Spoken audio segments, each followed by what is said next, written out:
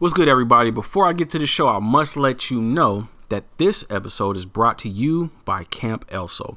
Camp Elso is a nonprofit organization which was founded by 4 black women, and their mission is to provide opportunities for black and brown elementary and middle-aged children to experience life science outdoors and also to get early access to the STEM fields.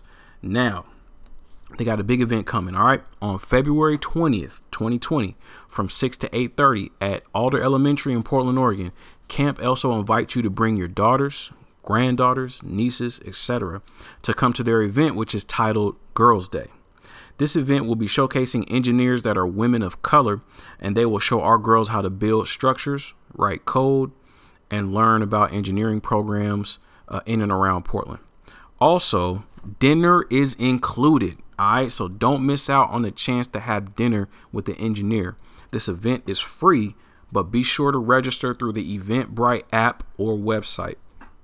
So we need y'all to register, because if you don't register and you just show up, there may not be enough food for everybody. So let's not be hungry from 6 to 8:30 p.m. All right. So once again, the event is free. Be sure to register through the Eventbrite app or website. Camp Elso, Girls Day 2/20/2020. Now let's get back to the episode.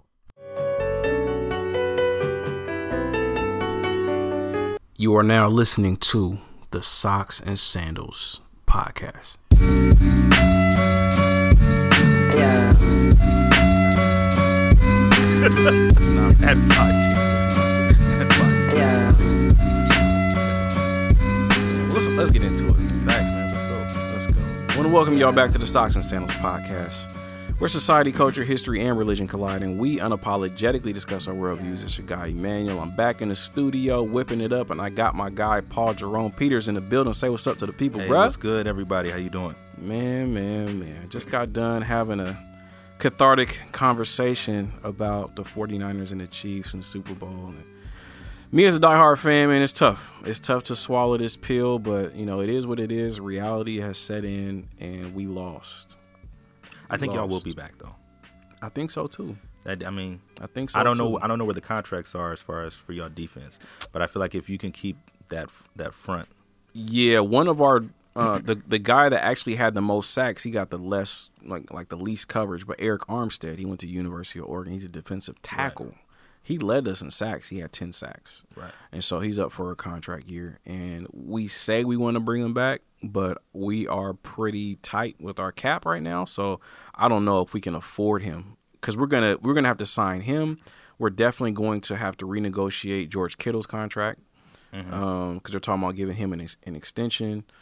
And is his up, or are you just going to renegotiate it based on his play? I think they're just going to renegotiate it based on his play. He's going into his 4th year, and I think this will be the last year of his contract. So it's either the 5th year option or something. The 5th year option, which is a franchise, or it's just just give him his money now instead of pay. Like, you'll pay less if you pay him now as opposed to waiting later and letting everybody else's contracts go up. Kind of similar to like with Jimmy G. Like he was the highest paid quarterback when they signed him, and he didn't even start for us for more than 5 games. But because he won 5 straight games, and what the going rate of quarterbacks is, it's like you pay him now so you don't have to pay him later. Facts. And so if they would have waited until now to pay him, instead of him signing for $26 million, he would have signed for like $40 million. You know what I mean? And so it's just like signing for $26 million now. And so, because everything is just going to go up over time. So it's like, if you got Kittle now, sign him whatever it is now, because 2 or 3 years from now, the max contract for tight ends is going to be higher than what it is. When's Bosa's contract up?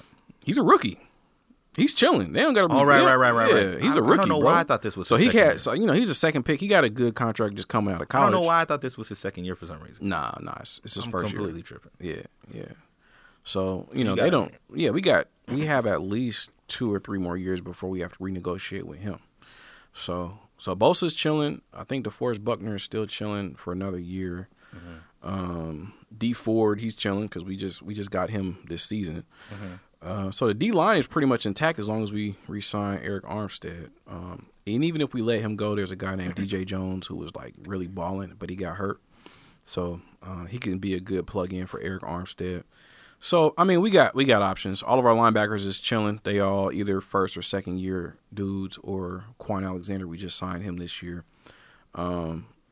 So really, for what it comes Atlanta. down to is Richard Sherman. How long is he going to last? I mean, he's about to be 32 years old. We just seen him get burnt, in the playoffs like a couple of times, and so his speed is leaving him. Father time is catching up, and so he'll be he's a good locker room guy, good leader. Do you think he would be a guy that should transition to safety, or do you No. or do you think do you think he has the capability to do that, or do you think No. do you think he's gonna? Because like you said, if it's his speed leaving him, like how much longer can you leave him on the island, or I mean, you can still leave him on an island to an extent, and then if you have a really good matchup on that side, then you have to bring a safety over the top.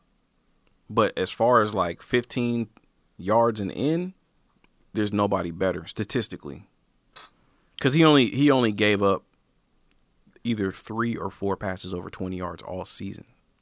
And then when it came to and that's his stats. That's why he has one of the highest player ratings as a cornerback, like the PFF. I forgot what that means, but like the PFF ratings. And so when it came to the playoffs, though, he gave it up against Devontae Adams. I think Right. Devontae had like a 40 or 50-yard gain on him, and he gave it up against Sammy Watkins. And it was very similar press coverage. They made a quick move and just ran by him. they got wheels. That's it. But other than that, if it's like just your average receiver, like Richard Sherman in press coverage, you're not getting around him like that. He's gonna body you up, So he did a great job this year, but as we can see, he's kind of losing it. So, but we gonna be all right, bro. We gonna be all right. You know what I mean? The offense is young. Our best receiver, just Deebo Samuel, he's a rookie. So Jimmy's well under contract for another 3 years. Our running backs are all like not highly paid because they're not highly drafted people. So we can just kind of plug and play running backs as we go. Our O-line is straight. Everybody's pretty much young except for Joe Staley, who might retire, but he might come back just because he won another taste at that ring, So we're going to be all right, bro, Team is going to be intact. Yeah, I think y'all should be right for next year. We should be, man. So tell me about what's going on with you, man. Before we get into the nonprofit, this is going to be part 1 of a series that I'm doing on, nonprofits in Portland and beyond. Hopefully I can get some folks outside of Portland as well. But like black, I'm talking to people that are nonprofit. Either you're the founder or the executive director of a nonprofit that is specifically for black and or people of color, but like primarily looking for black executive directors of said, corporations or nonprofit corporations. So yeah, man, you're the first one up in this thing, Man. So No pressure. yeah, man. Yeah, man. But before we get into your organization, man, tell me about what you've been up to. I know you said last night you went to a screening of a documentary that was really dope. I went to the screening of Push Out, and I forgot the lady who it's actually a book. Oh, okay. And then she did a documentary for it, but it was at Warner Pacific University. Yeah. And it was sponsored by Barca Bridges and Holla Mentors. Okay. And so I had heard about it. So like I said, I'm a school social worker at Alliance at Benson. Right. And so one of the trio director, he had told me about it and was like, yo, you should go, and it'd be a good way to network also with other people, and especially with me. He knows I'm doing the nonprofit thing as well, and so he was like, that would be a good place to network. On top of that, it's a great documentary, Right. and we should get some students to come. And I was completely all for it. Sadly, some of our students had some family things pop up. Like I said, working in an alternative school, life can really be hectic. For sure. It's different, Yeah. So our students weren't able to come, but it was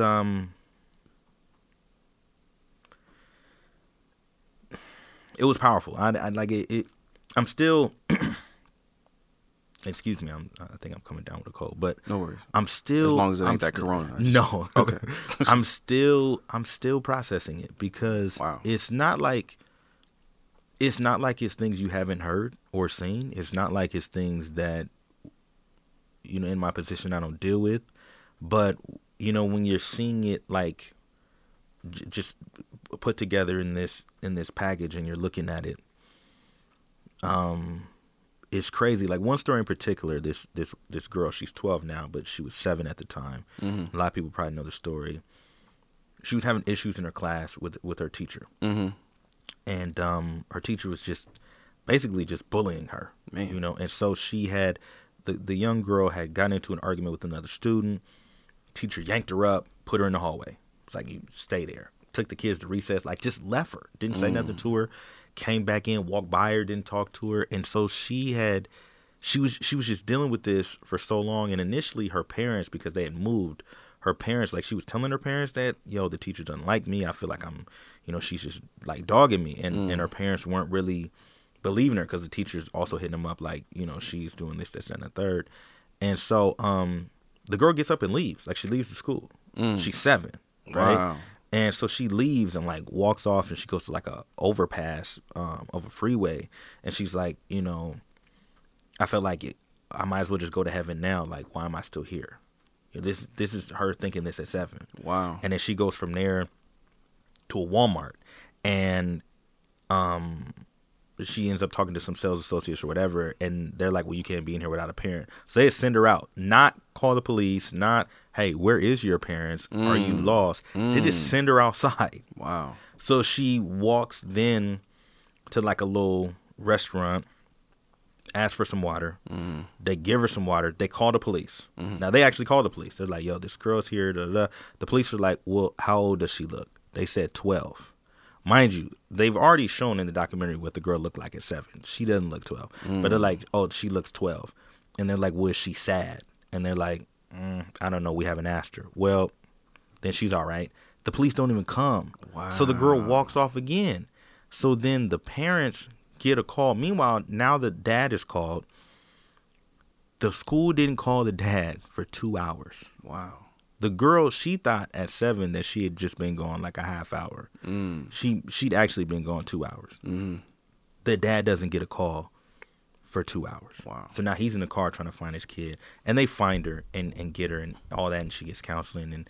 But it was just crazy, just like just no humanity. Like, forget the fact that this is a young kid. I never heard that story. Where did that take place? I want to say it was back east. I could find out for you and get it and get the information to you. I can't remember. Like, it was like, that's what I'm saying. I'm still trying to process it because it's like I heard a lot of information, but I'm listening to these stories and it's just like I can see their faces, but it's just a blur to me because it's like, damn, this is crazy. You know what I mean? And then you fast forward, you know, for me in my position, and I'm sitting there thinking about it, and the majority of the kids that I work with are black girls. The majority of the kids that come to my office, that I'm helping with schoolwork, that I'm helping do projects with, you know, are all black females. You know, and to the point where I was like, well, man, let me try and do like a black girls group, you know, and I'm doing that as well with a lot of these students, and you know, we're fumbling through it. I'm not even gonna sit here and try to act like I'm doing a great job at it because it's definitely tough. But it's the principle. Like I was telling somebody in our group, I was like, you know, the school system, like they have to continue to push to, like they say that, you know, they have these different programs, they want to do equity work, but there has to be a push because these kids need it. You know what I'm saying? Like, they're not being served. They don't have people that look like them. They don't have somebody there helping them. And I was like, I'm doing a black girls group. And they're like, you? I'm like, yeah. I said, so just think about that for a second. Yes, I'm a black male. Yes, I can identify with them as being a black male, as being a black person, right? But I'm not a female. Right. But ask yourself this question. Like I asked the lady, ask yourself this question. These young girls trust me to do a black girls group. Not any other female in here, because they don't have another female in here that looks like them. So imagine, like yeah, they're probably happy to have the group because at least I look like them and understand it, but I'm still not a female, so there's still stuff they're giving up, and I have to watch, you know, my masculinity and understand, you know, what I'm projecting in there. I was like, but this is how bad they're suffering, that they're willing to have me as a dude run their group. Right. Think about that. You know what I mean? So it's just, yeah, I'm still kind of reeling from it, you know, not to be dramatic, but it's a good documentary. It's good. Sounds like it, bro. Yeah. Was there a was the tone of the documentary? Have you seen 13th on Netflix? Not yet. Oh, okay. No, not yet. Okay. Or Teach Us All. Have you heard of that one on Netflix as well? Heard that. Have not watched it yet. Okay. Because Teach Us All, it kind of reminds me of like a combination of 13th. 13th was really heavy, but Teach Us All was very similar, where it was talking about Black and Latino kids or just non-white kids that aren't taught the same and aren't treated the same, and talks about implicit bias and things of that nature. And so it sounds like a lot of like, especially that young girl's experience of just being ignored or being disciplined or punished in a different manner than her counterparts. Well, they do talk about that because she mentioned how because they had a bunch of different like speakers within the doc, but they mentioned how Black girls, they're like statistically like in puberty, their bodies change faster, Right. and younger, right? So then they're perceived as being older, and they should know better, Right. even though it's still a child. So she might be 12, but because her body started to develop, they treat her like she's 17, but it's like, no, she's not. She's 12. Right. You know what I mean? So that's still a kid. Yeah. And then she was saying the same thing about obviously the male counterparts, like Black males, like the maturity in their body. So it's like people are treating them as they're older, but they're not. You know what I mean? Like that happened to my son in like the 3rd grade, holding him to a higher standard. Literally, it was a scenario where, and he had always had problems at the private school that we put him in at Catlin Gable. But it came to a point where it was a situation where like they were in line going to like PE or something like that, and a boy like said something to him, like a little boy said something to him, and then my son responded verbally back at him, but like he was like, it was like kind of intimidating because like he trying to start something with my son, right? And so it's like, boy, don't you talk to me like that or something like that. And so like, because my son called the other white boy a boy, and in the manner that he called him that, he was like, the dude felt, he felt a certain way. And so the boy slapped my son, and my son punched him in the face. Right? So he defended himself. Facts. Now, which is what he's supposed to do. That's natural human behavior. He's supposed to do it. So, the teachers pull him in, and, I show up to the school, and they're like, well, I mean, Elijah, he was just talking, and Elijah's just so much more mature, and these two, they're friends, but, I just want to, I don't think Elijah, what he did was wrong because he defended himself, but I both want them to sit together in recess tomorrow, sit in the class, and I want them to be able to work out ways so that like Elijah wouldn't trigger, this other boy, because they're friends, and I think Elijah knows that he's like less mature, that the boy is less mature than him. So it's his job to manage it's his job to manage his Right. emotions. So it's like I want them to find ways to say things to each other that don't trigger each other. I was like, well, first of all, no. I said, you're not gonna have my son be punished at the same way as the other boy. Well, it's not a punishment. I just want them to work together. I said, no, my son equates missing recess to a punishment. That boy who got mad, hit him in the face for no good reason, he's the one that should be in trouble, not my son. But like that was something that happened a lot, where my son would either retaliate in self-defense or just be the only one that they pay attention to when things are happening between him and the white kids, and he would get disproportionately disciplined in ways that other kids weren't getting disciplined. Like they would make him actually do work. Like, hey, so your punishment, instead of just sitting out, no, you got to go to the library and like straighten up the books. And it was him and another black boy. Like they would actually do work. Straighten up the books. Yeah. So it was like some convict leasing, like some prison type. Like that's they was telling him to go do work. Here's my question: when would you find out though that this happened? Would they call you or tell you? It would be an email typically. Okay, but would you find out that day though? Yes, for sure. Would you find out that day after school was out, or would you find out that day like it just happened? I will find out that same day. I will get an email But after same school day. was out, probably. No, it would be during school. Like I've received emails. They sent out during school. I might not find out about it because I don't always check my email, but they were very consistent. That school. See, my issue is when stuff happens, either A, I don't find out till my son tells me, which my son comes home and will tell us. Yeah, that's highly problematic. Which I don't like that for at sure. all. That's immediate. Or two, like if they do say something, it's like way after school's over. And I don't like that either. Right. Because to me, it's like, see, now you just did what you wanted to do. And so now I have to rebound and come back to it to rectify the situation when you should have told me right when it happened. And then I can let you know what I do and don't agree with. Right. You know what I mean? That's my issue when it comes to my son in school. Because the same type of stuff, like you're saying, happens to him. Yeah. You know, somebody, it says something or is quick to put their hands on him or whatever, and then he defends himself, and then it's like, well, Josiah, da-da-da. And I'm like, nah, that's not we have a zero tolerance policy for violence. I told the we principal, do too until you hit us. Listen, I told the principal straight up, either you get the boys in control, because if they're putting their hands on him, so either you get these kids under control, or you're just going to have to accept that he's going to do what I've instructed him to do, which is to defend himself. So however that comes out, you're going to have to accept that, because I'm not sending him to school to have people put their hands on him.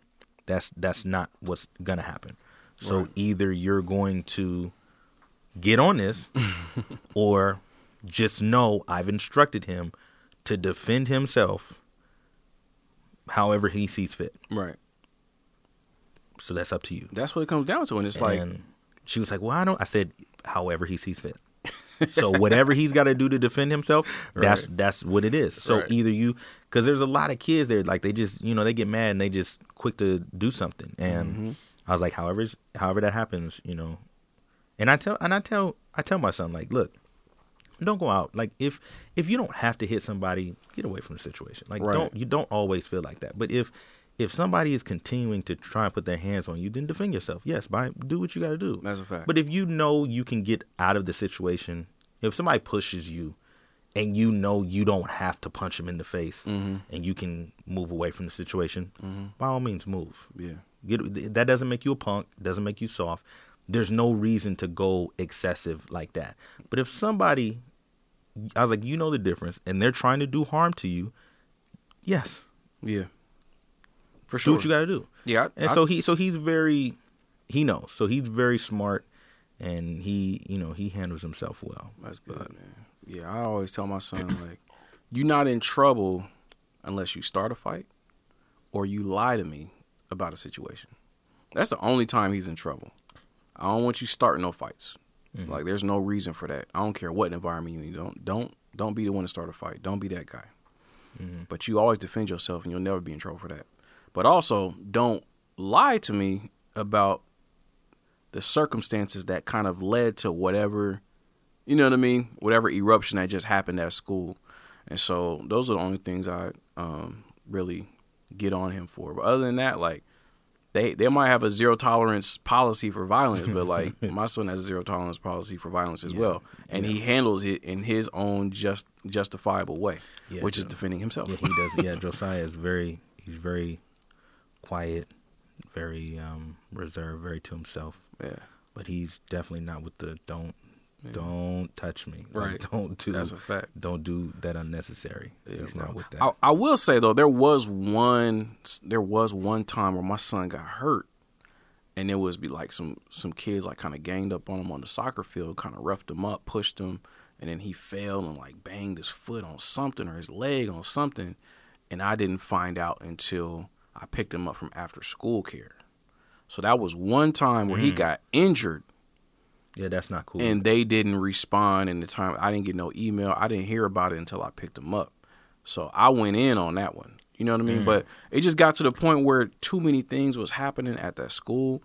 I was going up there too often. I was trying to correct. I was trying to teach them how to do their job too often, and I was just like, and I'm paying for it. It's private school, like, bro. Yeah, that's not cool. Like, I could have another house right now. Like, come on, bro. So I'm like, I'm not gonna finance, you know, the traumatization of my child. You know what I mean? Like, I'm not gonna finance that, bro. Like, That's kind of like, that's a lot of what the doc was talking about, because it's the fact of, you know, all these kids are having these situations where they're not being treated the same, like you said. Yeah. And there was one part where one of the speakers said something that was super important. And so she was like, I'll hear social workers or counselors say to me, well, all kids go through stuff. All kids have trauma and issues. Like, all lives matter. And she was like, you're right. All kids do. The difference is the lens for which, like, how you interact with that trauma. So when it comes to a black kid that has a same trauma as this white kid, you don't interact with him the same. Right. You don't give him that same love and support. Right. That's the difference. You know, yes, there's a lot of kids that have physical abuse and sexual abuse, or homeless, or don't have food. Right. But it's like, when you're interacting with the black kid that's going through that list, you don't treat him the same as the white kid going through that list. As you said, and that's the problem. That's where the difference comes in. That's where the inequality comes in. Yeah. And when she said it, like, and again, this is all stuff. It's not new stuff. No, but it's something we've been going through. For a long right. time. It's not new stuff, but it's like, when you're just sitting there and you're listening to it. I guess another part for me is it felt good to have somebody validate how you feel. Yeah. You know what I mean? Like, I'm not a black girl, but as a black man now, and as, you know, as a black boy when I was little, like, you didn't have that validation. So it felt good to have that, and to know that in the work that I do, that it's not just me talking. Yeah. You know what I mean? Yeah. You know? So yeah, I appreciated that as well. No doubt. Man, I'm kind of mad I missed it. I had a... No, I teach at SEI. I remember, yeah. I know you podcast where that's Monday and Wednesday night, so we had a good time too. No, I know you're doing your thing, man. For sure. It's all up. That sounded like it was dope. So it was. Is it out? Is the documentary like online or something like that, or is it something that's? Well, they've been screening it all over the country. So I don't know if it's out yet. Okay. Like, I don't know if it's like officially out. Right. But man, like I said, just powerful. Completely, bro. Completely. So yesterday I had the opportunity to speak at Heritage High School for the second time, and it was dope. I was the keynote speaker for their multicultural assembly, and so my bad, not to cut you off. Go ahead. The film is by Monique W. Morris. Okay. And Jacob Atlas. Okay. Nice. And she did the book as well. So yeah, so the book is already out. Yeah. Okay. And I think you can go on pushoutfilm.com. I just wanted to pull it up real quick just so I could give you some information. For sure. But yeah, we'll definitely post a link to that in the show notes as well. Yeah. Yep. Yeah, man. So I was able to speak to the kids, high school kids, and how was that? It was interesting, man. It was I had a range of emotions going into it because last year it was an MLK assembly, you know, because it was during Black History Month, and this year it was a multicultural assembly. And so I felt a certain way about that. Now, I personally do not care for Black History Month. Well, quick question I was going to ask you. Was it run by the same group in the school? It was run by the same group. It was an outside group that they come in to organize it, but they're the ones that set the vision. So they say, "Hey, we want to do an MLK assembly. Hey, XYZ organization, can you organize some people to come in because we don't have the resources and we don't have the contacts?" Okay. And so that person comes in, and that person is Ready to Rise Clark County, run by Tyler Monk with the contingent, formerly Portland Leadership Foundation. And so he's the one that organizes it and brings in the people and, you know, brings me in as a speaker sets up the panel for the discussion afterwards and all that type of stuff. Solid. But it's not up to him to say, like, is this going to be MLK assembly or multicultural? It's up to the faculty and staff there. Okay. And so I was like, wow, they really gentrified Black History Month. That was my initial thought. And so I'm thinking, all right, the speech that I gave last time was cool. It was like, the theme was going beyond MLK. And I was like, I like that, because I don't like that people just only focus on MLK when it comes to Black History Month. There's so much that goes into Black history outside of Martin Luther King and slavery and civil rights. And so that's what I talked about. But this time I was like, you know what? Because they kind of want to dilute it, I'm just like, yo, I'm about to go in. You know what I mean? Like I'm about to unleash like everything, like things that I talk about on the podcast. Like these high schoolers is about to get that work. Oh wow! But not the kids though. It's more or less the staff and the faculty. Right. I'm trying to speak to their subconscious and like really get in there and like, yo, we ain't playing no games right now. You know what I mean? And so, but then when I got there, and I seen like the other cultures doing a thing, and it seemed like this year at Heritage High School, I don't know if my eyes are playing tricks on me, but it seemed like it was way more kids, non-white children. I felt like I just seen all the more cultures represented. Maybe their freshman class has more Hispanic or Pacific Islander population, but I just seen way more, non-white faces. So I'm like, yo, this school is more diverse than it was last year. You know what I mean? And so I even had to modify parts of my speech on the spot because I thought I was going to be speaking to like mostly white kids, but I wasn't. And so it was refreshing. And I can't say that I'm mad at them for doing a multicultural assembly now, because like when I seen it, I was like, yo, this is dope.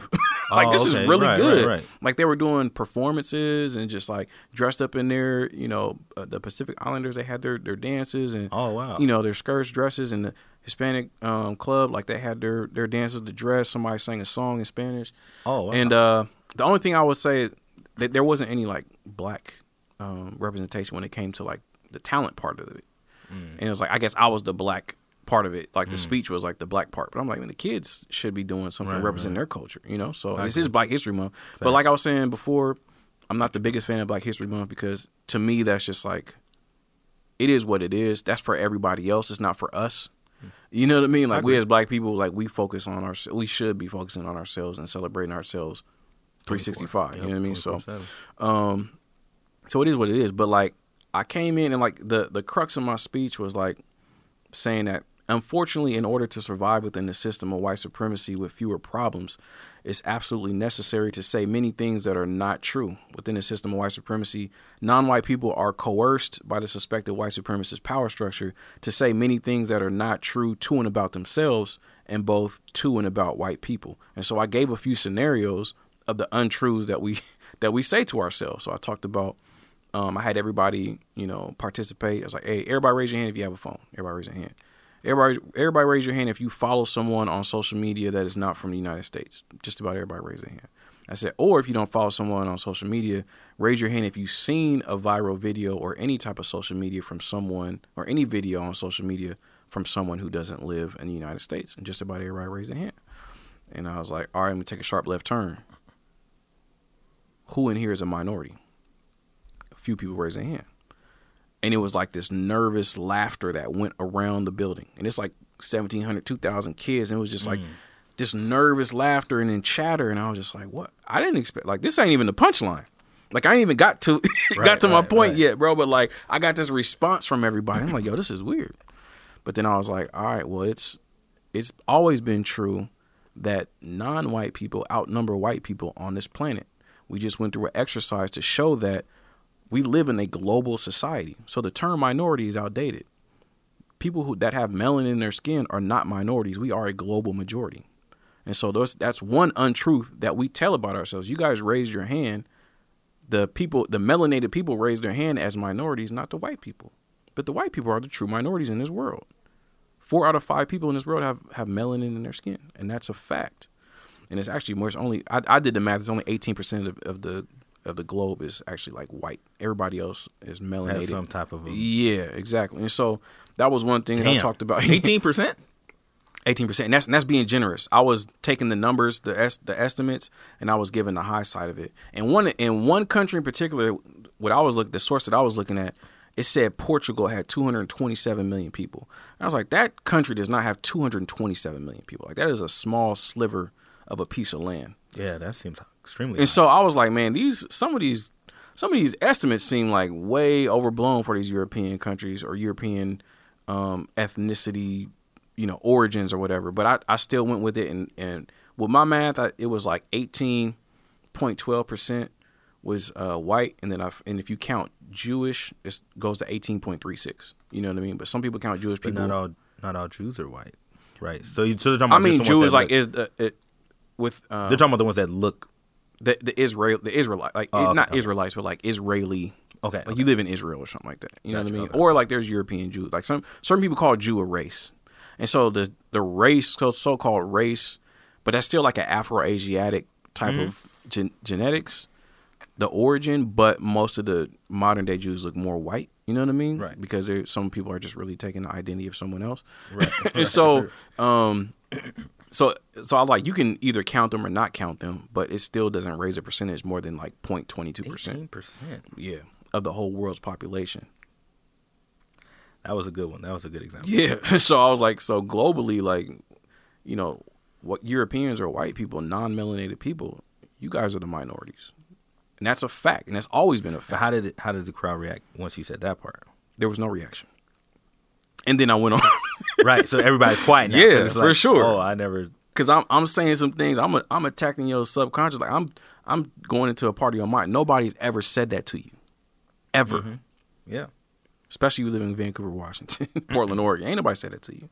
And so even if you black, somebody may have never said that to you. You know what I mean? So like you the majority. You're not the minority. Like why are you? So it's like. But I was saying like we internalize these things. We've been told it so long. We believe it. And then we internalize it, and we think that we're minorities. And no, it's not true. It's literally not true. Maybe they need to change that to, I don't know, stand for economically minority or something, or even then it's probably not, because I don't know. Yeah, it's just it's an outdated term. No, most definitely. Just like racial categorization is outdated. You know what I mean? But we still go by it. So there's a lot of things that we do that are just not true, and we tell it. I would have loved to to and have about seen ourselves. it. I would have loved to have seen that. Yeah, bro. And then How it played out. Oh yeah, and then I touched on Columbus, and I was like, it is taught and celebrated that Columbus founded America, or he discovered America. Mm-hmm. I was like, how can you discover a place that's already inhabited, and the people that inhabited the land that he found were indigenous and or West African people? Those are the people that he came across. Mm-hmm. People have been selling all over the world for thousands of years before he started selling. And that's a fact. Mm-hmm. And so, I was like, hey, Abe Lincoln, Emancipation Proclamation. Everybody praises him for abolishing slavery. But 2 years later, the 13th Amendment legalized slavery. And slavery is still legal on the books today in the United States Constitution. So we talk about how morally upright we are and how civilized we are, but slavery is still legalized in this country. And so I was pointing out those things, those lies that we tell about ourselves. And I bet it's pretty uncomfortable. Oh, for sure. For sure. But like, I bet it was super uncomfortable.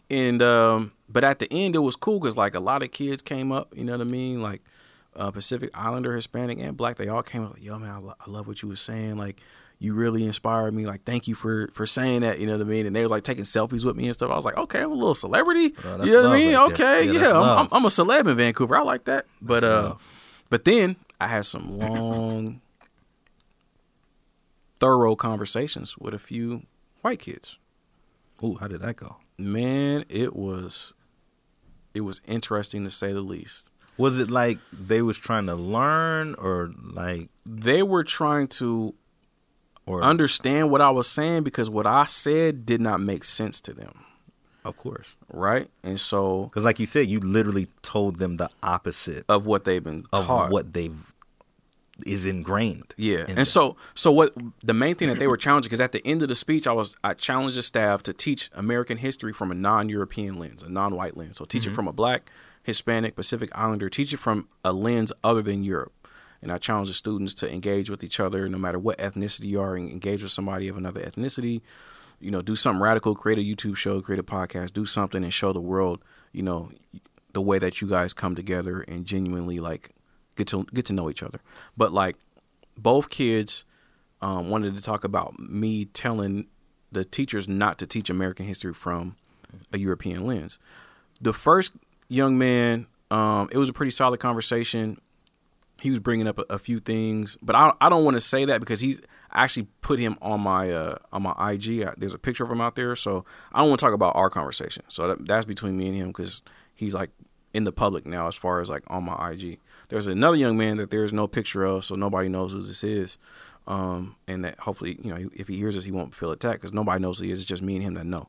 And so we were talking, and one of the things, we had a long conversation, but one of the things that stuck out to me that he said was, he said, how can American history not be taught from a European lens if they were the only ones that were literate? And I said, excuse me? That's an assumption. I paused just like you did. Right. And I was like, wait, I'm sorry. So you're saying Europeans are the only ones that could read and write? He's like, yeah, like no one else in the world was literate. So who else would even know It's to crazy how that to they know say that. to tell the story if they couldn't read and write?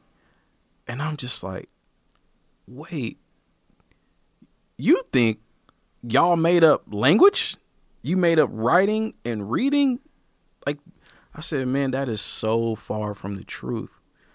And I started to break down a few things, and I don't want to go too far into that conversation. Right. But like the fact that he said that, how many kids, I didn't know that anybody would believe that, but now it makes me think how many kids come to those conclusions just because all that they're told is whatever their parents tell them or the little that their teachers tell them, and then they form their own conclusions that, oh, well, no one else could read or write except for Europeans. And so, of course, we're going to be the ones to tell history. Mm-hmm. No one else could. Well, it's That's wild. It's like in all honesty, what, and I don't even really know how to form this grammatically to make sense. Yeah. But what don't white people think they created? That's You know what I'm saying? Like, yeah. like in everything. Like, Right. What do they actually point to And say- that it's from someone else? Like, Well, who do they give credit created- to? I think But they I'm- created capitalism. I think that's what they created. No, but I'm saying, but what do they point to that's Oh. popping, that's in the world, whatever, Yeah. that they literally say, no, they did that. Like, what don't they take credit for? Yeah. You know what I mean? Right. Like everything is theirs. Right. They take Like credit they for co-op, Egypt. right? Yeah. Right. Like you see what I'm saying? Like Yeah. nobody. You see what I'm saying? Like Yeah. everything. So of course he would think like they created words and writing because what don't they create? You know what I mean? Like you know what I mean? Like yeah. I mean, so it's And- shocking that he would say that, but it's But also then- like when I think of the larger part, it's like nah, that It's not his fault that he says that. no, Because no, but that's all the information that's been given to him. Mm-hmm. And so in your brain is a computer. If that's the only thing downloaded in that computer, that's the only thing that can be processed. facts. And that's why I challenged the staff and the faculty. I was like, you guys need to teach history from a non-European lens. Because I was telling him all these examples of like different authors and books and just like other accounts of other things that have happened in this world that you can go study. And it was just like, it was mind blowing. They forget. Let me back up. Maybe not forget's the word. They don't even realize, most of them, that a lot of the civilizations that they're taught about came so far after all these other civilizations that were already doing stuff. What do you mean? The civilization, Well, like like- the Right, Greco-Roman, right? Like they think like it started with them. Like Yeah. this is where it started. Right. It's like no, there was a Right. whole lot of stuff. And That I- was, like there's a lot of things that was popping before Right. we got to y'all. Like Right. you just understand that, right? Like Right. there's a whole lot of things that was happening, whole lot of civilizations. They was already doing mathematics and doing all like Yeah. and that's what I'm saying. Like that's why like I asked that question. It's like what don't they think they created? Because to them, like Earth started Right. with their civilization. Right. That's Whether a they fact. want to do with Romans, whatever, Greeks, whatever, it started with them. And it's like, but it didn't. It didn't. But to them, like That's- everything filters through. But that's the beginning of their story. And so because it's the beginning of their story and and they're running the world right now, then they believe that's all I need to know. Facts. And that's what I'm saying. Like, Yeah. what don't they think they create? I Like, get it. And so I pointed out to him, I was like, have you ever heard of the Phoenicians? Have you heard of the alphabet? It's like the phonetic alphabet. Like the Phoenicians were a Afro-Asiatic people that, the Greeks and the Romans, when they were trading and doing business with them, they were the only people that the Greeks and the Romans came in contact that had a written language, a written system. And so they were able to do business faster and in a more cohesive way and trade. And then so the Greeks adopted their alphabet. And that's how we get common language now. It came from the Phoenicians. That's why they call it the phonetic alphabet. That's why I say when they say it phonetically, like they copied their letter system. He was just like, oh, well, yeah, I never heard of that. And it's like, unfortunately, of course you haven't. But I was telling him, I was like, look, don't feel bad about that. I was like, until I started really researching and reading for myself 7 years ago, I didn't know any of this stuff. I said, this school typically isn't going to teach you that stuff. And the conclusions that I come to is all based upon outside information. And so I was just like, what I'm glad that you're doing is actually engaging in this conversation and speaking to like what you think you know, but like challenging, because if you're not challenging yourself or challenging others, you're not going to learn. So I was like, I commended him for actually challenging me and asking those questions and having a conversation, because it takes courage to even have that conversation. Yeah. You know what I mean? And No, so that's true. a lot of people won't even have the courage to say it because for whatever reason, because it's tough, it's awkward, it's whatever. He could have just took everything you said and been like, he's lying. And then But he heard it, and though. just left. Like, you know what I mean? And just Yeah. ignored it. But instead, you're right. He heard what you said. It confused him. Yeah. And he at least had the courage to have that conversation. So that And- is a positive. And at the end of the conversation, I was like, man, I said, the funny thing is, man, people like you and me, we do research. But I was like, man, the more you start researching, the more you're going to realize, bro, we don't know anything. I said, that's the funny thing about this. I said, that's why I take a holistic view of history, because, man, everything that we've been taught in school, man, it's the smallest fraction of all the information that's out there. And I said, man, there's been more information lost and destroyed than there is that has survived. So I was like, man, just keep studying, bro. Go on YouTube, watch videos, listen to certain, scholars or whatever, but read books. I was like, keep seeking, bro. But just know that we don't know anything. So even the conclusions that I come to, man, like I could change my mind in a matter of months based upon some more information that I come across, bro. But I was like, I like what you're doing. You going in the right direction. So it ended on a good note. I hope he continues. Yeah. I hope he continues to keep his mind open. Yeah. And like you said, lost, destroyed, rewritten. Yeah. Purposefully rewritten, to remixed. fit some other diaspora. Yeah. Yeah. But that's dope that he at least took that moment.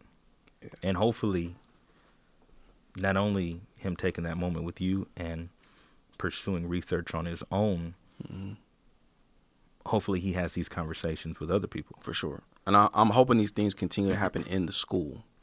So, I mean, that's really going to come down to the staff being willing to teach from a different perspective. So we'll see. We will see. That's but yeah, dope, though. Yeah, man, for sure, bro. But let's get into the topic at hand, bro. Tell everyone about your organization, what it is, what it stands for, and why you started it, bro. So it's ION, Influencers of Neighborhoods. Okay. And I actually started this with a good friend of mine and frat brother, Jonathan Riley. And the reason why is, I'm from Portland, born and raised, and there are different organizations that are around and open, but as a kid, I wasn't able to be a part of different organizations due to where I lived or whatnot. Like I, originally grew up on 23rd and Skidmore, and then later 63rd and Fremont. So I wasn't always in the right district or area to be a part of everything. Okay.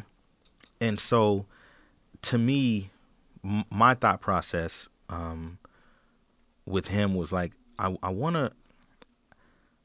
to create something where, like, we don't always have to be like the leader, you know what I mean? But I want to and I used this word even when we're talking about it, I said, I want to, manufacture opportunities, and, help create opportunities to put people in position, youth in particular, obviously, to put them in position to experience different things. Because, and because I wasn't able to be a part of all these different groups, but I had,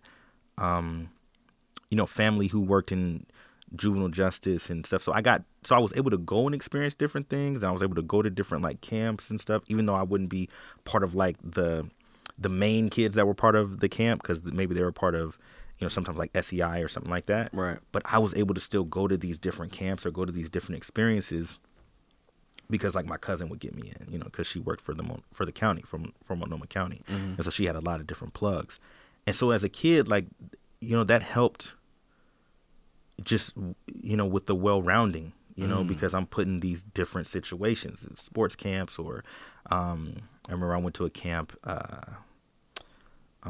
Camp Caldera, and I learned to ride a horse and stuff like that, which was super cool. Like not something I would have done on my own, but it was a dope experience. And so, yeah, the mission is to manufacture opportunities for the youth to transition from being, negative to positive influencers, and that stretches from mentorship, whether we help provide it or put you in position to other people that maybe you aren't affiliated with to receive mentorship. Yeah.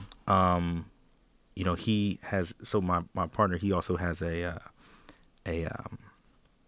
marketing company. He formerly worked at Nike, but he created Better Marketing. Mm-hmm. And he has another business partner, and they do Sneaker Week. Right. And so like this past summer, I think I talked about it on our other one. Yeah. But, I was able to help manage the interns that worked on Sneaker Week, Mm-hmm. Some of the young people. And so that was great, and then also to bring some youth to different events during Sneaker Week. And so this year, like I said, being the school social work at Alliance, I am partnered with another colleague, and we are the admin for the Black Student Union between Alliance at Meek and Alliance at Benson. Right. And so we wanted to take youth on a Black college tour, and there was money, and then it went away. I meant to ask you about that. Right. So there was money. Yeah. Then it went away. Oh, that's... and then and I had started. That's cold, That hurts. That's, man. And so when I found out the money went away, I was hurt for like a good 2 hours. I was just pissed. Mm-hmm. And then I was like, you know what? I've got a little bit of money. Why don't I try and partner with PPS and see if I can get them to go in with me? Okay. I'll have to scale down the trip. Because before we were going to go to a couple different cities. And for it sure, was going to be real big. Yeah. I was like, well, maybe if I could just go to Atlanta, then just do that. Hit right. Spelman, Clark, hit Morehouse. Right. Let's just do that. Yeah. And so I made a proposal. So they're going to partner with me. Okay. And so we're going to go in April. And so it sucks because do you know what week? Because I'm going to be in Atlanta in April as well. The plan is probably early in April. Huh? Yeah. I think it's the first week. So it's like the 30th through the 4th. Okay. I'll be there like the 23rd.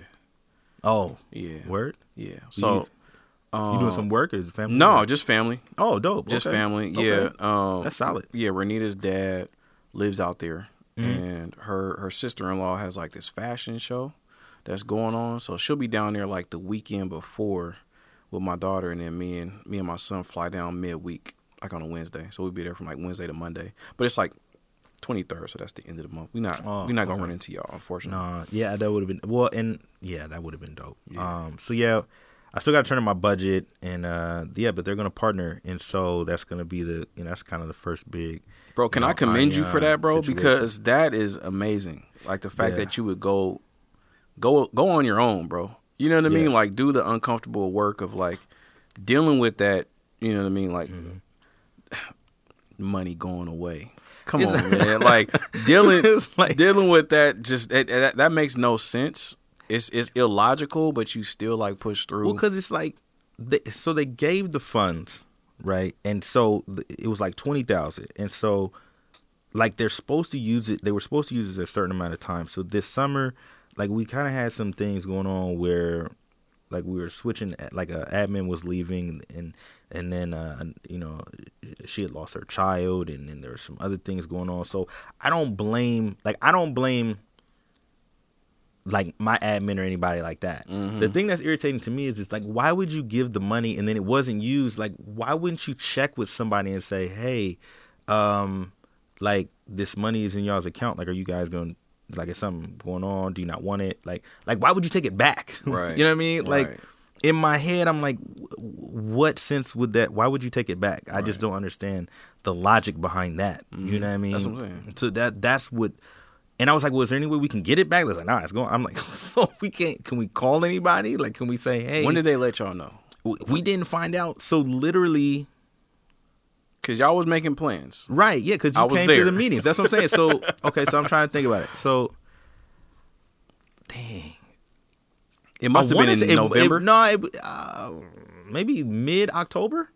Oh, we had already made plans. That's right. Oh, wow. That's my point. So Wow. what it really, and the reason why I was so mad, to be honest with you, was I was mad because we had already had these meetings. Yes. We'd already talked to the kids. They was excited. You came and talked. You gave excellence. So everybody was, all these kids were juiced.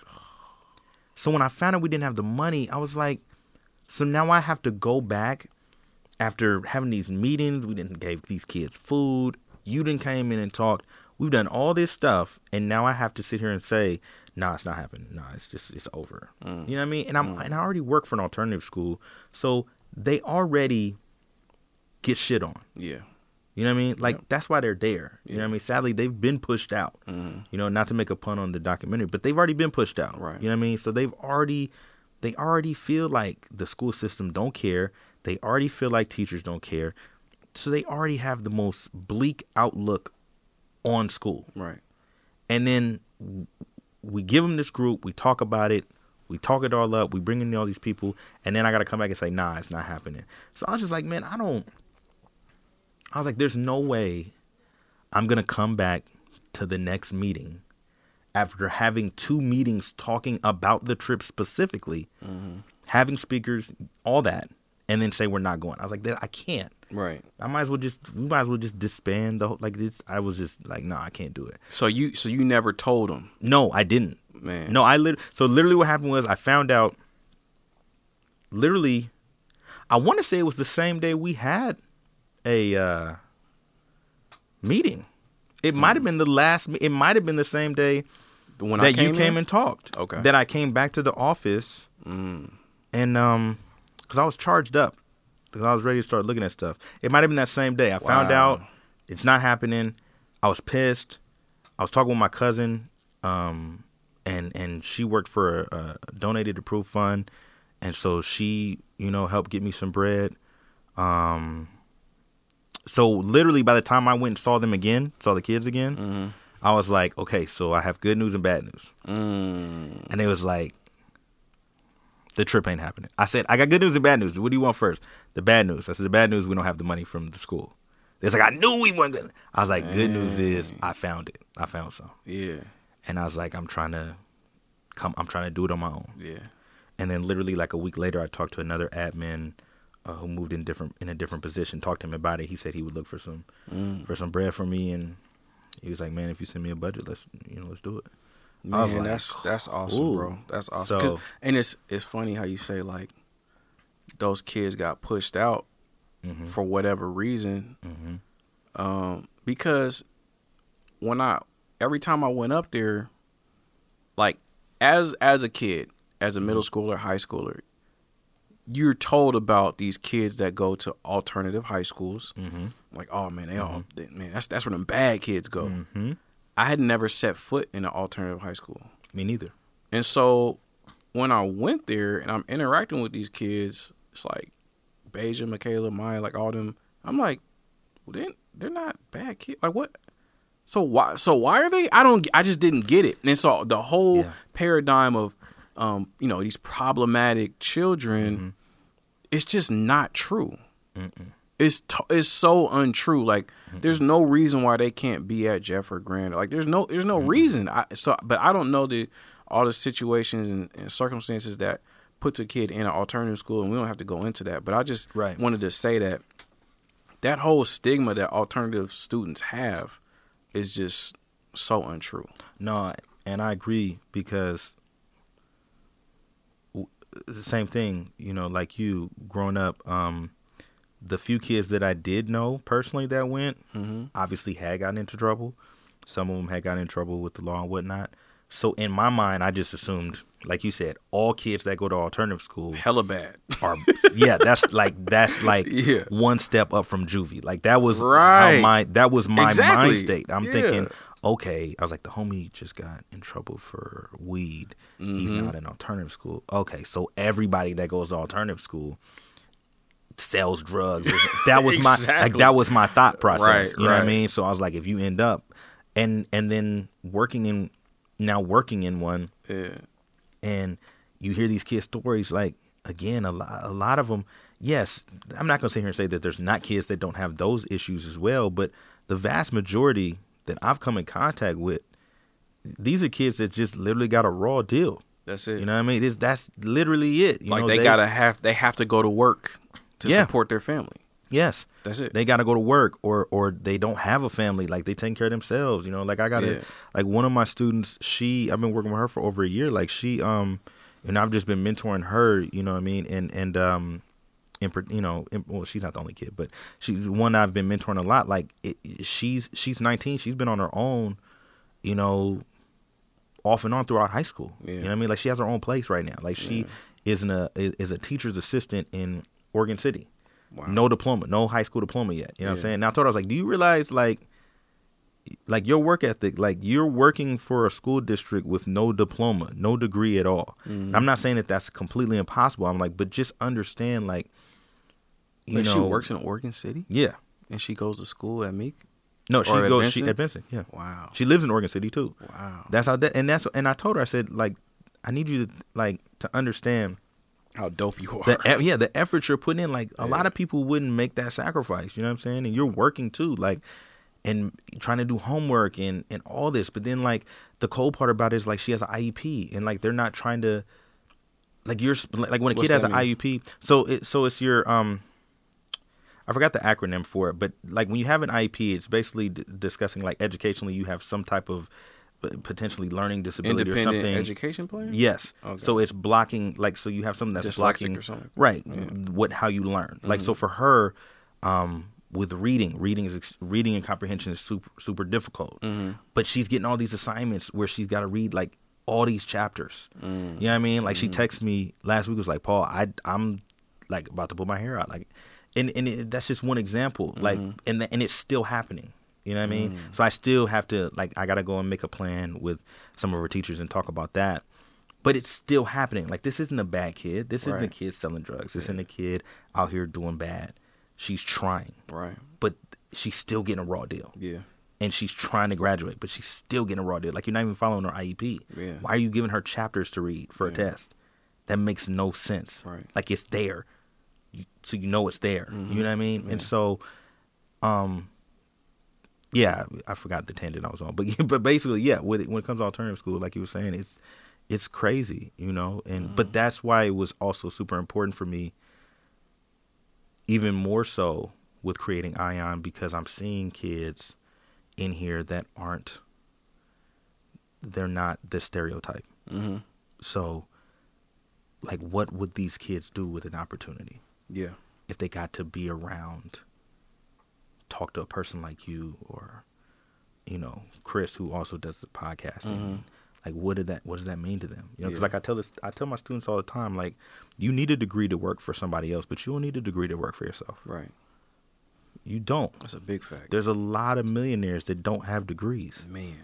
So don't feel like you have to be pigeonholed in this. And that's what I try to teach in my podcasting course. I'm like, yo, we just sitting here talking, we shooting a breeze or whatever. But I'm trying to tell y'all, like, this is something that this is a skill that I want you to take with you into college. And so whatever you're passionate about in college, you may not be able to get paid for it right away, but you can start creating content around that. And if you create content consistently for 4 years, you will be an expert. Mm-hmm. And people will look to you for certain things, and then you'll be able to monetize your lifestyle and your skills just based upon the amount of content that you put out. And then you'll be able to talk to people that you otherwise wouldn't be able to talk to, but you have that magic word of, hey, I have a podcast. Well, it's like, look at these. And people are like, oh, really? You have an audience? Okay, man, I can Right. get my well, message out. look at these people. Like, look at, like, you know, the YouTube celebrities and For stuff sure. like that. For sure. Instagram celebrities, like you just said, create content, and some of these kids are millionaires. Not all of them are, but some of them are. It's some possible. Some are high 100,000aires. Yeah. On the way to millions. Like, Yeah. but that's the point. Like, not all these people got degrees. You know what No. I'm saying? And so that's why, like I said, with influencers, I want to be able to help as I grow, as we grow. I want to be able to help put kids in different positions to see, like, look, man, if you want to go to school, cool. Let's figure out how to leverage that for what you want. You know, because that's what school is for. You know what I mean? Figure out your why and what you want to do, and then if you do want to go to school, okay, how do you leverage to get that? If you don't want to go to school, all right, let's put you in positions, put you in spaces to be around people that are doing things that you like, like you said, like you doing the podcast and stuff like that, or whatever have you. You know what I mean? Like, there's so many avenues, and especially for our Black and brown, they're not told that these things exist. They're just told, get a good education, go to school, work. Okay, but It's not fulfilling. that's not fulfilling. Yeah. B, that even if you go to school, there's no guarantee you're going to get a good job. Most often you're not. You know what I'm saying? So you're going to have to, you know, have other skill sets to do that. You know what I Right. mean? Like, I mean, even with me, like I said, being a social worker, I didn't learn how to do that from school. Right. I have the degree, which allows me to get paid better. But I didn't learn that in school. Right. I learned that from other experiences, working for juvenile justice as a teenager, you know, working as a facilitator, you know, Portland Parks, Vancouver Parks, you know, doing those other things prepared me, not USC. Right. Appreciate it. Yeah. Looks good on the resume. Right. You know, looks good talking point, but didn't make me who I am. Yeah. You know what I mean? That's a fact. Or help me with influencers. Yeah. You know, so that's why I tell the kids all the time, like, you guys have so much inside you. You just gotta you just need the opportunity. And if I can help facilitate that, like I said, I don't have to be the leader. I want to partner with anybody and everybody. Right. That's like real talk. I really sure. do. Like going to that documentary and talking with Eric Knox. Well, I completely forgot. Works at Benson. He's a He's a girls coach. basketball coach. Yeah, He's a yeah. girls basketball coach For sure. And but I didn't know he was over Holla. Oh, And then yes. yeah, so Yeah. I didn't know that part. Yeah. Then seeing him there, then talking to him was like, oh wow. He gave me his card. Like I just, you know, added some stuff on IG for him about him Yeah. and influencers. Like I want to connect with him. Like I want to sure. say, yo, how can we work Friend together? How friend can- of the show. Yeah, how I can did the show with him in the library. With Oh. him and Tyler Monk. We did the joint show together. Oh, solid. Yeah. Yeah. So I want to figure out, like, how can I partner with him? How can I help him? You know, like, because even if it's not even something I can do, how can I bring more light to him? Like, to me, influencers, I want to help be a conduit, whether I'm bringing people to me or to other places. I want the youth to have these different opportunities, because everybody doesn't know. Yeah. You know what I mean? And you don't know what you don't know. Right. And so that's So you're the gonna point. be looking to be a hub for like all things, like just any opportunity for high schoolers. anything. I want to Yeah. help. Like I said, So I want to these help. kids should no longer be ignorant to the fact, or no one should be ignorant to like what opportunities are out there for black and brown kids. For sure. Because I want that for them. Yeah. You know what I mean? And even when, you know, I talk to you, I don't know if you mind if I bring this up, but That's like fine. asking you to be on the board, Oh, like yeah. I want to, like I told you, I want to support what you're doing. For sure. I want to support Socks and Sandals. I want youth to know about this, like Yeah. to know that, hey man, I don't know everything, Mm-hmm. but Emmanuel knows a lot of stuff, so he can give you a lot of game. Right. However that relationship pans out, that's somebody you can go to. Listen to his podcast. Listen to the things he's talking about. Listen to the people, not just the things he's talking about, listen to the people he's talking about. These are other people who have, like, just the content that you've created and the people you talk to. Those are connections. For sure. That our youth should have and should look to want to talk to. You know, like I keep going back to I forgot his name, the guy you talked to about the Bible. You know, Quincy. Like, Quincy Robinson. he would be a phenomenal person. Oh, yeah. We going to get him on some more. To have youth sit down and listen to, because he has, you know, just the religious part. There's a lot of kids locked in, or I don't want to say locked in, but, you know, like I said, how it is in Black culture when it comes to religion. So that would be something that I think would be awesome. A guy like him who knows so much. Yeah. But yeah, you said it perfectly. I want to be a space. I want to be a conduit, a hub. I want to be able to lead people to these opportunities. You know, whether it's through us or not. I don't need the glory. That's not what I'm doing this for. For sure. I don't need the pat on the back. For sure. If I know of something going on at SCI and I can plug a kid over there or send them there and make a connection, that's beautiful for me. And make it happen. That's beautiful to me. It doesn't have to be something I did. That's selfish. For sure. I don't need that. Just change this battery. I'm going to ask one more question.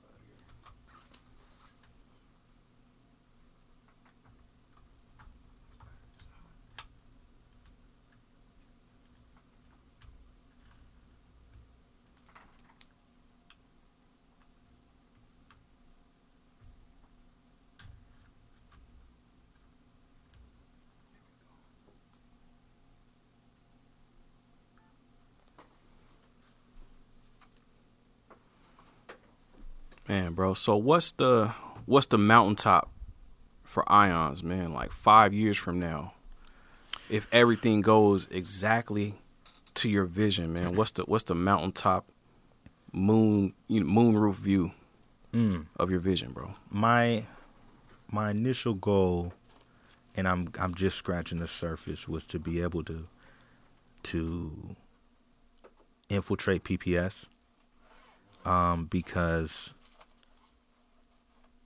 So this is my second year in my position at Alliance, but it's my fourth year technically working with PPS, because the first 2 years I was an outside contractor with a different program, and I helped facilitate groups.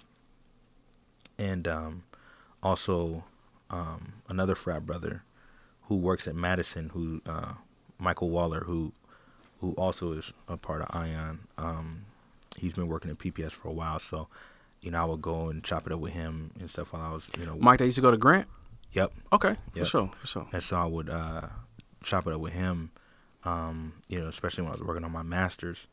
And so just seeing PPS and seeing, like I said, again, how our kids are being pushed out is like, I want to, like I said, I want to build that relationship so that I can create a scaffolding around our kids. So I can help change that hopelessness. Yeah. You know? Yeah. Because again, like after I'm done here, I'm gonna go back and there's probably like four Black girls I'm gonna work with on some assignments. Man. You know what I mean? And it's like, what does that look like? Like, how would this look if I didn't work here? You know what I mean? If I wasn't doing the stuff I'm doing, you know, and as I'm trying to build my network and as I'm trying to build Ion up, like, what would this look like though? Even if I didn't have this job, like, how would they get this done? You know what I mean? Because they have a completely bleak outlook on it, you know? So my thought process is as I continue to grow, as we continue to grow, I want to be able to help change that outlook, not just in the alternative school, but in the regular comprehensives, you know, in your Benson, Jeff, Grant, you know, all of them. For sure. I mean, it's something that I'm noticing, you know, as being a parent and my son is about to be in middle school, just noticing, not even the high schools yet, but I am working with high schoolers at SCI, so I'm kind of seeing some gaps. But like just noticing in PPS, like our kids are kind of like fending for themselves. And right now, not the only, but like the primary organization that is affecting a large group of kids, a few hundred kids at a time, is SCI. And outside of that, it's really hard to support everything that's going on for our kids, within PPS. And it's just, and in looking at middle schools and what our neighborhood middle school is, and what's your neighborhood school again? Ockley Green. Oh, okay. Yeah, so Ockley, and I think George is next to us, and maybe one other one. And it's just like, bro, those schools are so poorly rated. And for the most part, they don't have resources. Even Fabian is like new and it's like connected to Concordia, but the class sizes are too big. So the class sizes are too big. Kids aren't getting individual attention, and the teachers turn more into babysitters than teachers because they don't have enough teaching assistants. And they're just trying to control behavior. And it's just like, dude, this is crazy. And I don't think high school is as bad as the middle schools are, but yeah, it is. Oh, it is? No, it is. Okay. Well, because like I said, just to give a short synopsis, because I worked at when I was doing the outside contracting, I was at a middle school, and then I was doing a high school too. So I did both. And so one thing is so a lot of the behaviors start in middle school, right? So the babysitting that you're talking about, right? So it starts in middle school. So first you the kids are out of class, or they're not, they're out of class, and they're just not paying attention or whatever. They get these IEPs, and in the IEPs, it's like some type of emotional thing. So like, oh, if such and such is triggered, he can leave the classroom and have this break. Well, then kids get used to that, because who wants to be in class? You're not teaching me anything that I care about anyway. Right. You don't pay attention to me. So cool, I'm out of class. So now they're out of class, roaming the halls, right? So that's where the behavior starts, middle school. They're out roaming the halls, making noise. Nobody does anything. Then they keep passing these kids regardless. So it doesn't even matter if they're necessarily capable, the kids keep getting passed anyway. Right. Well, then fast forward, you get out of middle school, you go to high school, right? Now you're expected to have a lot of individual skills of managing yourself, but they didn't get it, right? So now you're a freshman. You aren't used to being in class the whole time. You don't know how to manage your work, your assignments. So now you're in the hall again, roaming the halls. You're just out doing nothing. And they do, to be fair, they do have student engagement coaches and other people that are trying to work with them. But at the same time, like, the classroom gatekeepers are the teachers. So these kids keep getting passed through. So what I'm seeing, right, now being at Alliance at Benson, is now we get these kids, they get sent to the Reconnection Center. Now we got to reconnect them in school, because now they've been skipping, they're not going to school. Now they're coming here, and you're a junior or senior, and you have like 10 credits. How? Or less than 10 credits total, like it's 5 or 6 credits or something like that. How is that possible? You know what I'm saying? Like, what's been going on? Like, you know what I mean? Like, and it's not just like they're missing credits. Like they might be missing like a whole credit from freshman year. Like, how come this wasn't talked about when they were still at the school? Like, and again, there's a lot of barriers that go with that. There's family stuff going on, neighborhood stuff. So there's a lot of things that's going on against these kids. So it's not just the school, right? Because the school, some of that's on them, but some of it's also on their life. Right. And then you don't have scaffolding around them in the school to help them. Yeah. So now that's what I'm doing. You know what I'm saying? Like, 2 of my students that I'm about to work with today, like, she's a senior. And she's got like 12 credits left. Or, no, we just earned some. So like 9 and some change. Okay. That's crazy. You know what I mean? Like, how come no one was watching this or talking to her? You know what I mean? Well, that's where the counselors come in, right?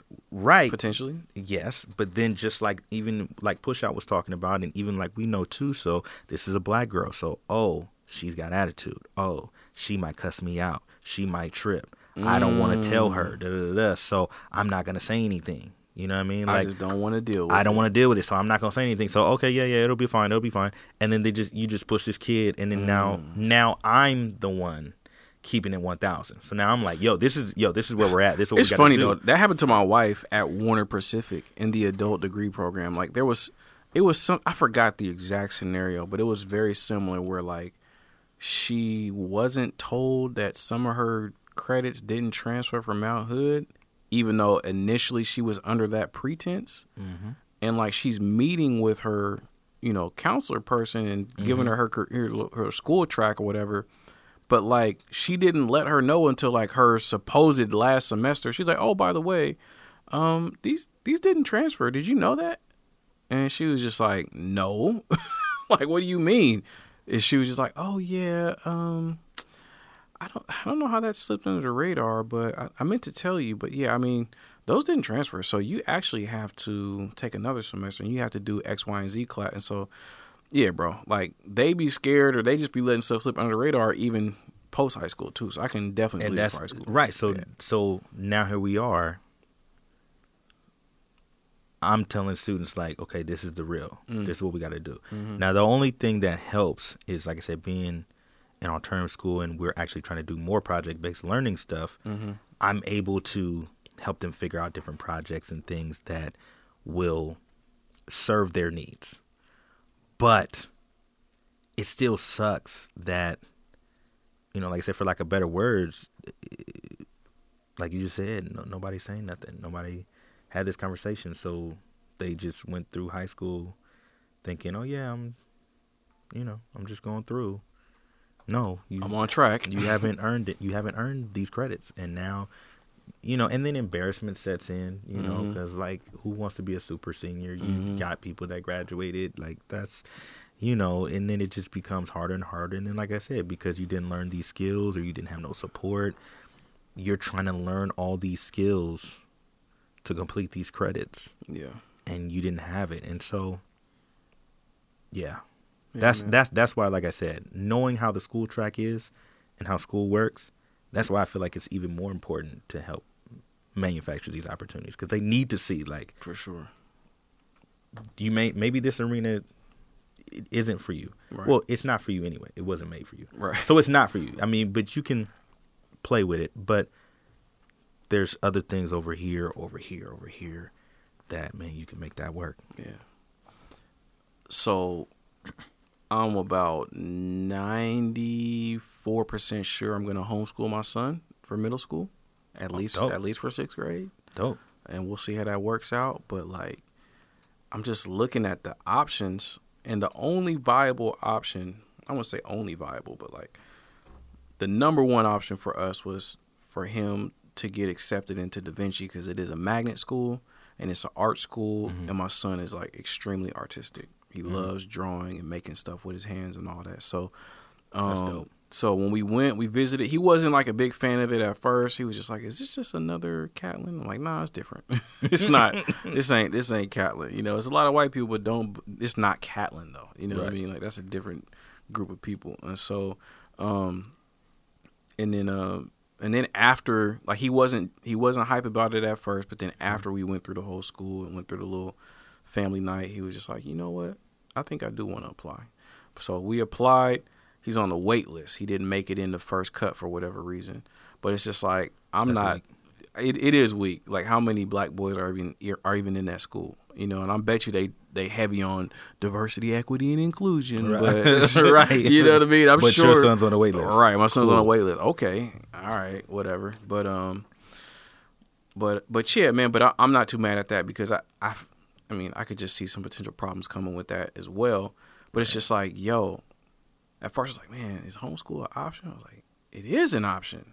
Because really, kids in school, like, you're not even learning most of the time you in school, if you be honest. Like, it's a lot of transitions.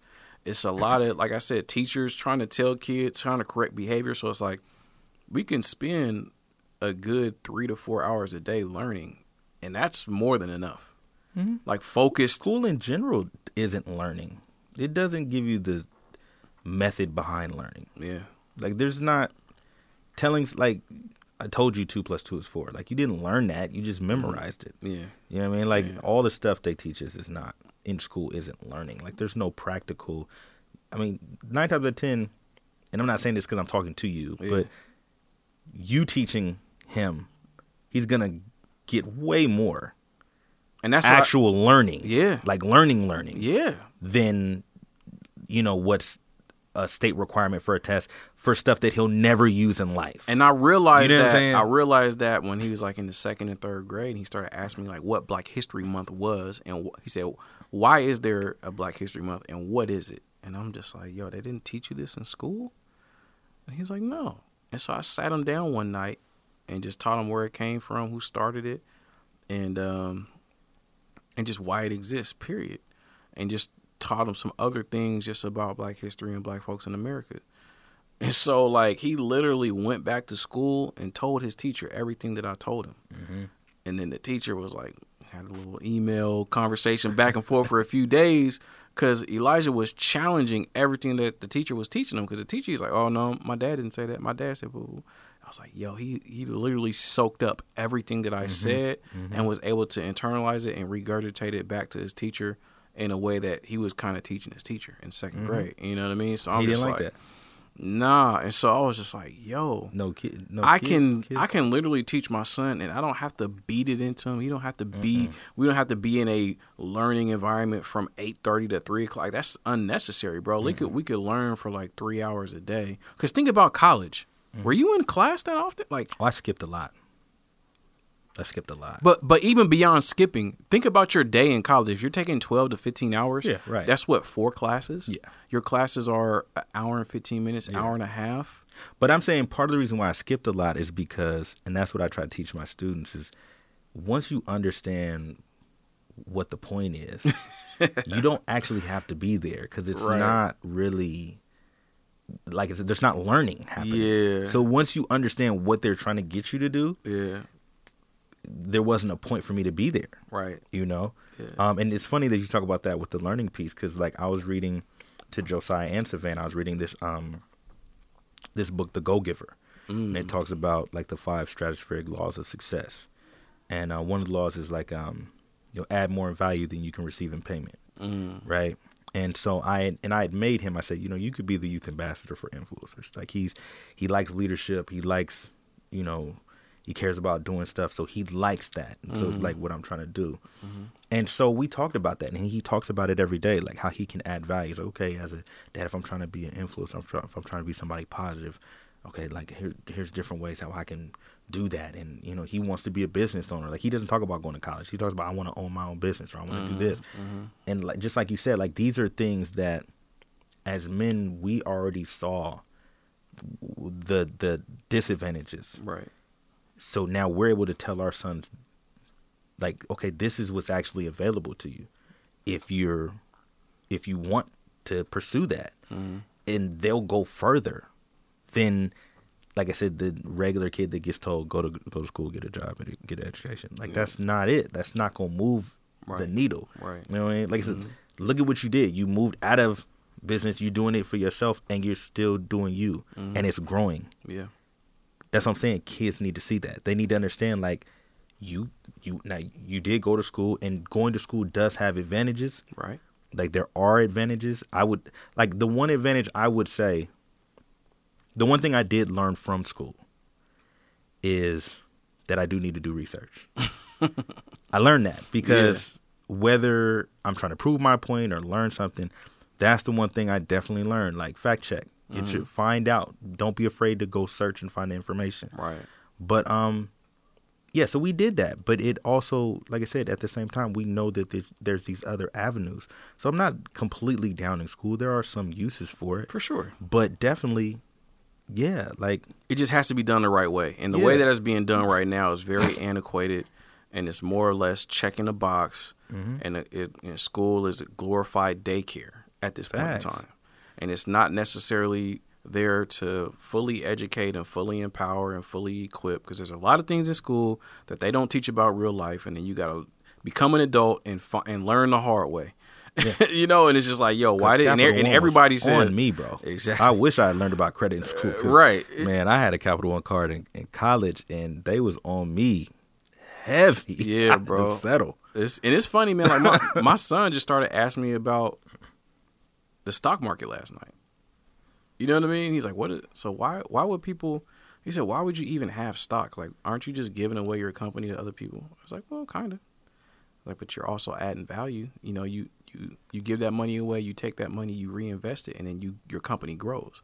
And so you may not own 100% of it. Let's say you own 50% of it now because you have stock. Mm-hmm. But you take 50% of a $100 million company is better than 100% of a $10 million company.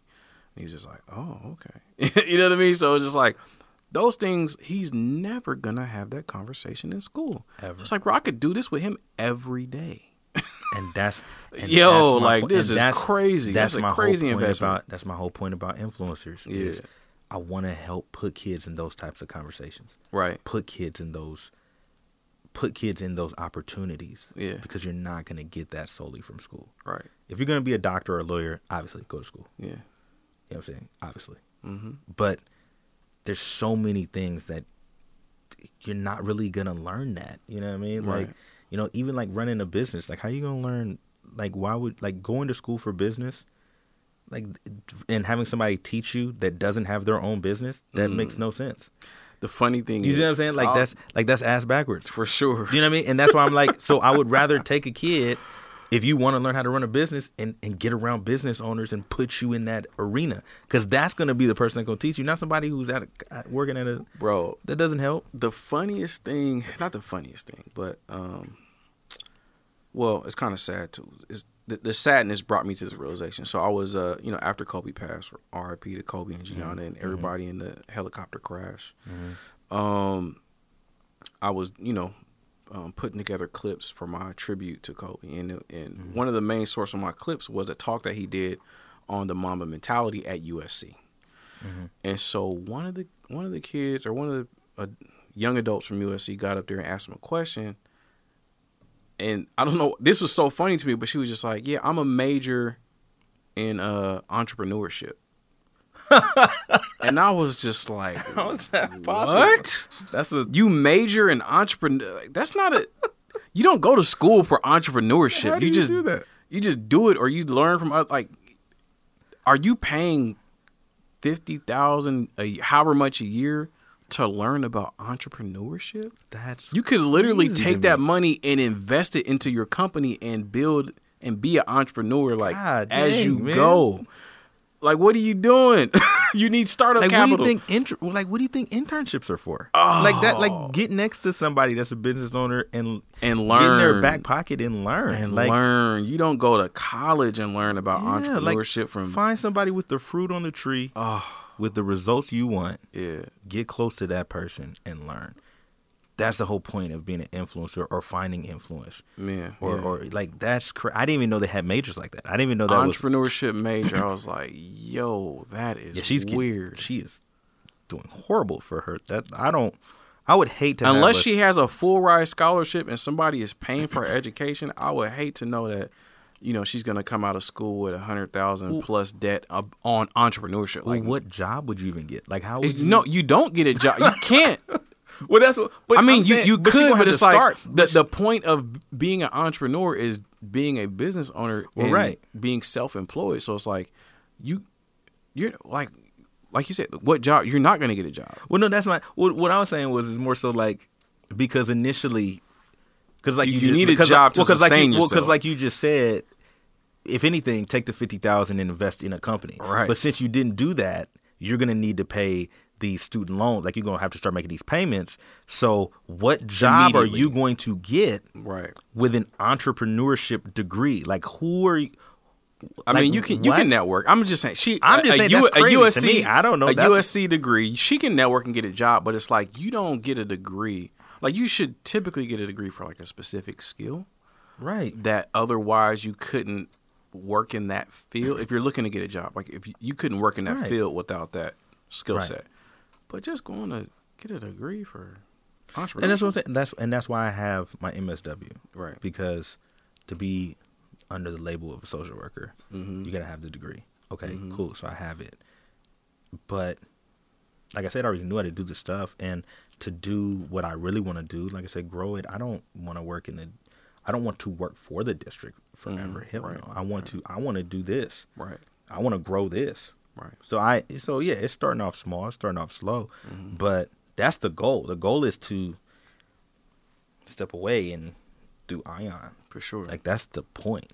So how can people support? How can people get on the train and be a part of the team and participate with Ion in some form or fashion? Man, initially, network. If you already doing dope stuff, if you already doing things with youth, please reach out. Actually, let me pull the social media up, because I would love to.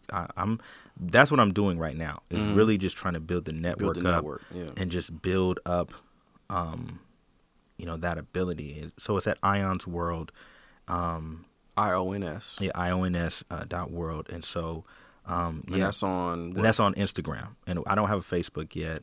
But yeah, please, man, if you're already doing stuff, man, I'd love to connect with you. I'd love to support. Let's build and create experiences together. Let's do something for the youth. Like I said, I'm really, my focus obviously is, our Black and brown youth, and male and female. And I want to help them. Like, that's my goal. I'm not saying I don't want to help all kids, because I do. All youth need help. But being a man of color myself, and having that experience and knowing how difficult that is to navigate, and working in the school system and seeing how our youth are struggling to navigate, I know who needs the help. Yeah, and that's just a part of. If people are pro equity, nobody could be mad at that. If people are pro justice and equality, and nobody could be mad at that. At the end of the day, we should be, especially as non-white people, we should be attempting to give the most help to who needs the most constructive help. And so in this situation, especially in the Portland Public Schools, where we are outnumbered greatly, Black and brown children need the most constructive help at this point in time. And so by far, somebody got to help them, so it might as well be us. Yes. Might as well be us. By far. So please reach out, man. And like I said, if you're already doing stuff, like I said, I plan on connecting with, like I said, Eric.